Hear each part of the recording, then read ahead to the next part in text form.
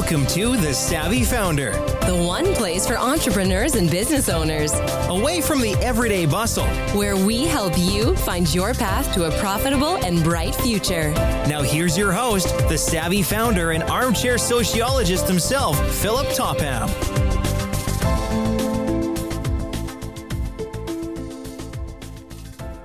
Hello and welcome to The Savvy Founder. I'm Philip Topham, your host, and I am very happy to have Andrea White-Kjoss here with us from the Long Beach Accelerator. Welcome.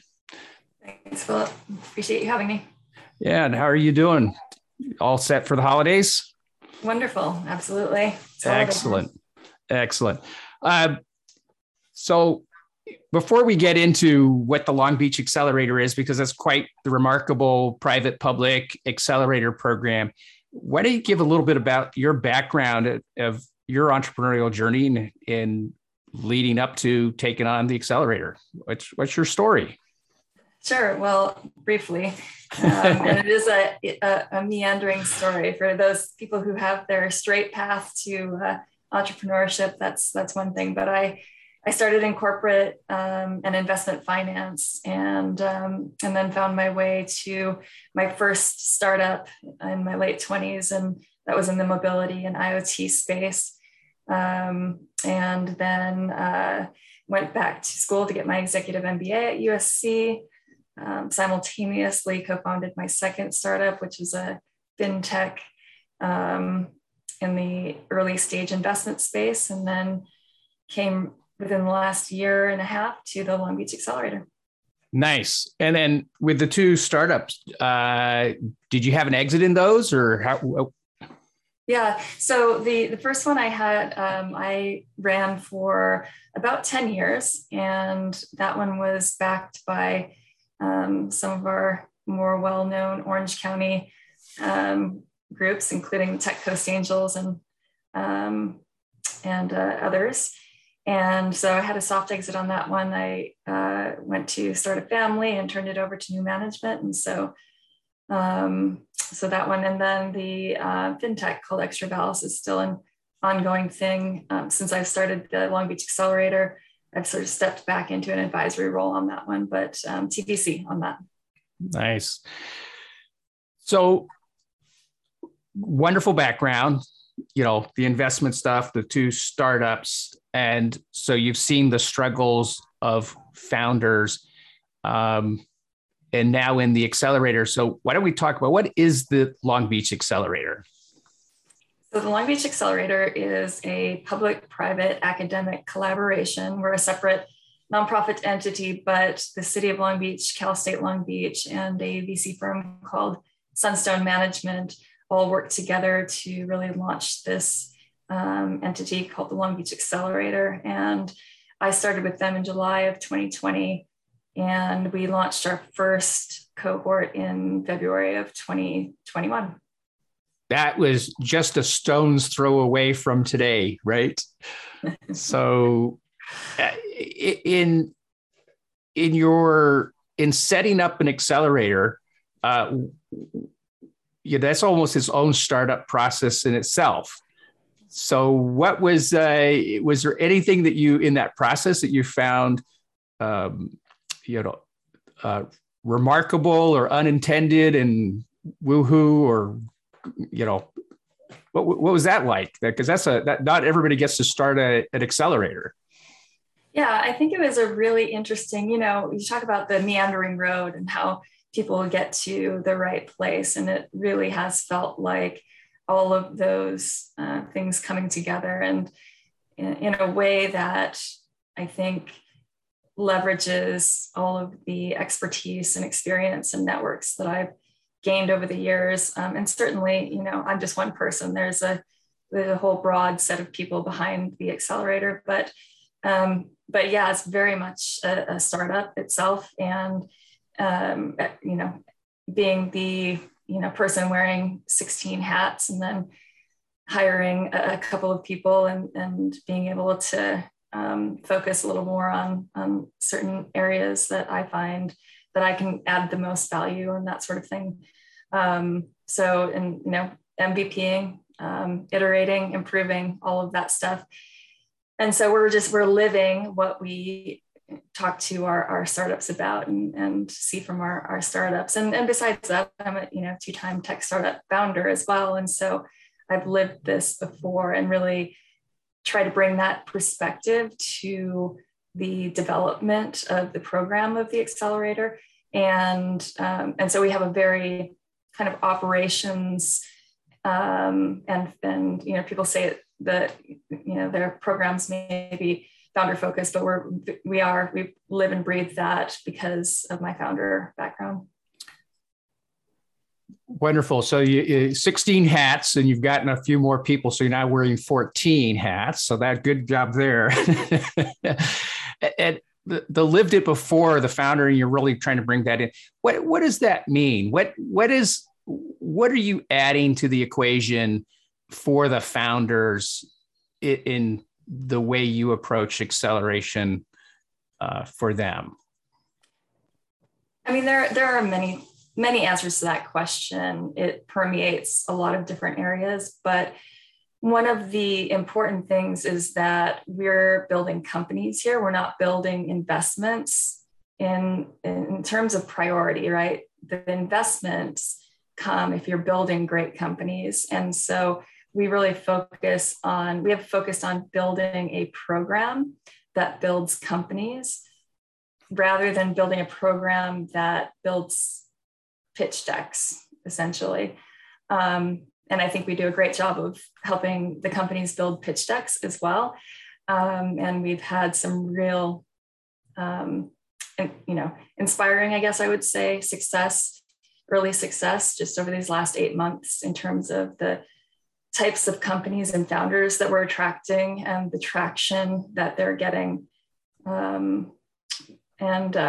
Just to off the cuff, we've had 2 cohorts and 12 companies. Our 3rd cohort is coming up in early December. But of those 12 companies, a quarter of our companies have had acquisition offers already, and over $5 million in funding. So, well, brag away. Thank you. Please do. 12 companies, 25%, and 5 million. Go ahead, please brag. Absolutely. But I think that probably goes back to what you just said, that success of building companies, because I really do love that, and not building investment options or trade chain, almost like the commodities trade chains. So building the companies, and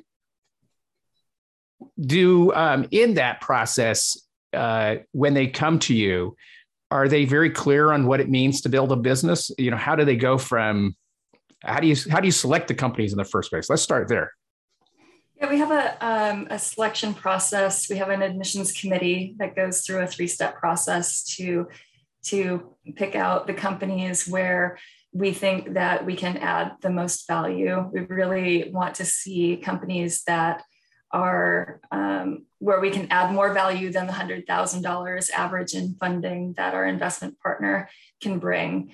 The working capital is great, obviously, and it enables the companies to do certain things, but it also, we have to be able to add value to the company beyond that.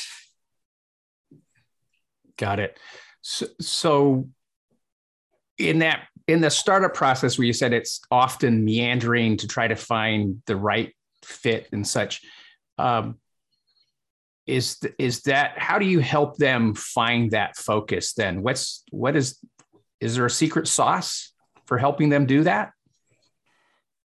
I think that, one thing that accelerators should do for companies is they should be able to help them find that early focus, to be able to pick out the top 3, for example, time-bound things that the company can accomplish to take them to the next level, whether it's with users or revenue or investment, that sort of thing, has these set things to accomplish. And that really enables them to focus down. And it's not just them holding themselves accountable.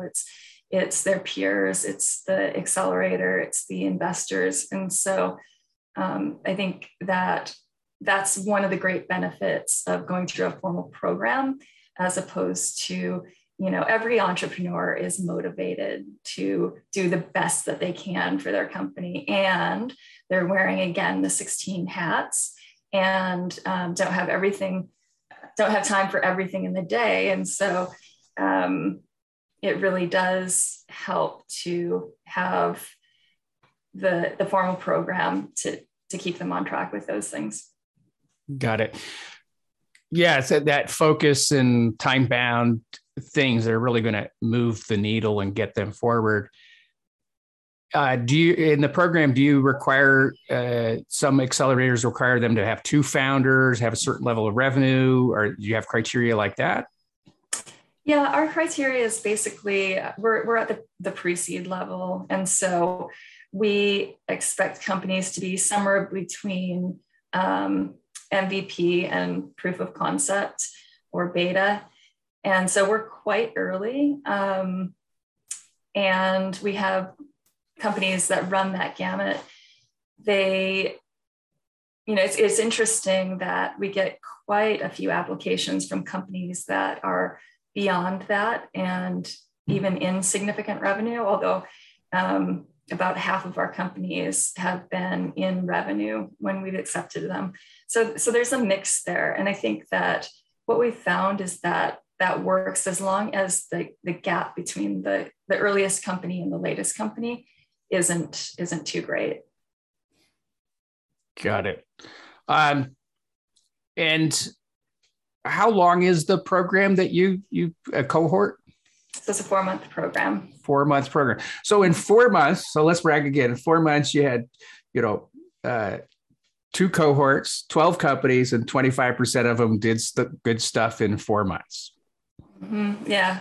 It's one of those things where we definitely recognize that it's a very hot market, and also recognize that hopefully we're doing something right with our programming and our networking and the ways that we lean into helping the companies, because I've started to say basically that we're sort of this hybrid studio / accelerator model, where one of the things that we like to do and we can do is to make introductions where there will be potential pilots or proof of concepts, ultimately revenue.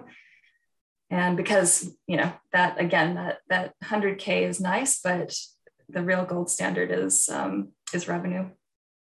Very nice.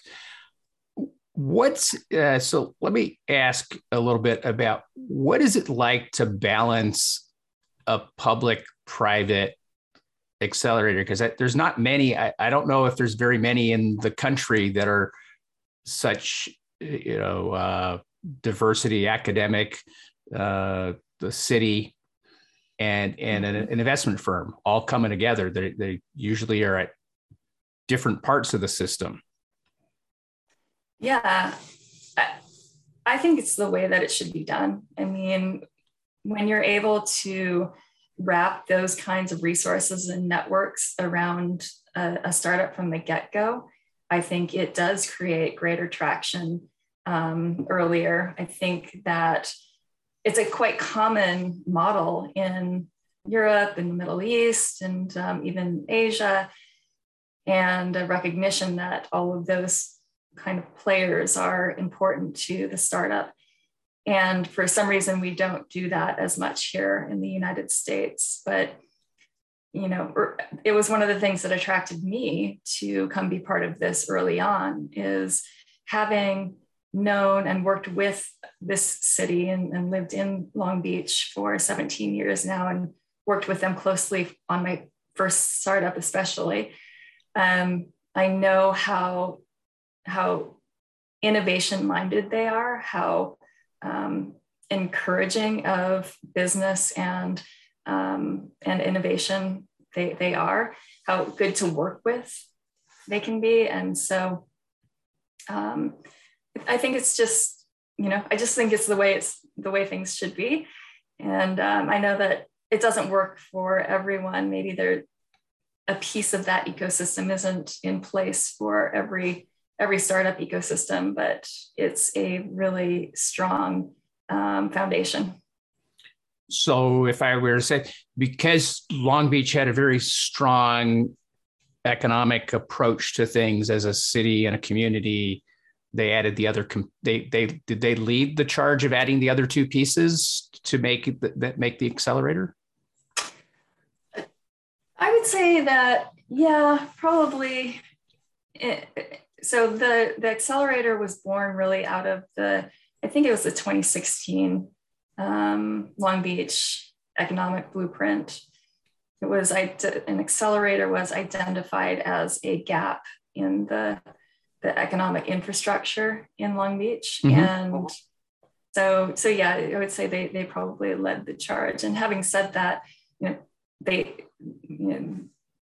it's a circular system, and you have Cal State Long Beach doing great things with entrepreneurship and business already, and you have Sunstone Management, who's already investing in venture companies. So it all just works together. Very nice. And when we spoke earlier, I understand the accelerator is open to everybody. You don't have to live in Long Beach. Right. Yeah. So our selection criteria are really that stage that we talked about earlier, sort of pre-seed stage. And then we are geography agnostic, although we can only at this moment invest in US-based companies. The good news about that is that we've been able to recruit a couple of companies to Long Beach, that one of which was originally in Canada. And so that actually functions as an economic driver for the city of Long Beach, and just gains some additional talent and tech capabilities. The other piece is the sort of sector focus areas. So again, at the end of the day, when we make our selections, even though we do have sector focus areas that we want to lean into over time that mirror those sectors where Long Beach has specific and really strong industry capabilities and resources, like aerospace, like supply chain and logistics, health tech, green and blue tech, cybersecurity and ed tech. We, and not to mention media tech and fintech. Those are other areas where Long Beach really shines. But the reality is that it's the value add. Can we, as an accelerator, really bring additional resources to the table and mentor investors and that sort of thing that will ensure that this company has a positive experience and gains a lot of traction during the accelerator period and after. Very nice. And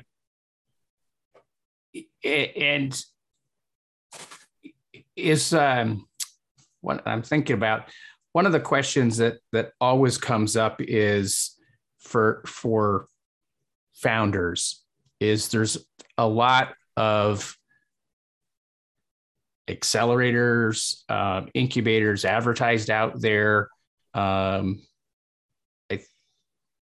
they're all, I think you said your value prop was adding that mentorship to the accelerators and getting them the connections with and having right from the get-go the city and the investors right at the get-go. No, is that really your that's the proper way to say it? Strategic corporate partners. I like that.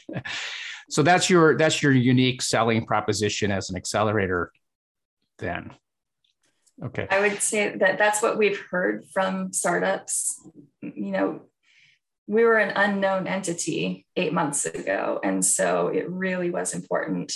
And continues to be important. And people look at all of the different options out there. It's important that we have this, this brand, this sort of solid set of collaborators. Absolutely. And as you've gone through this process, one of the things I always like to, drill into is your story in running the business and running the accelerator.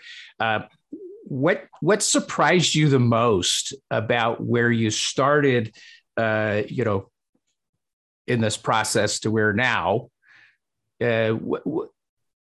What surprised you the most? Let's start with that question. I guess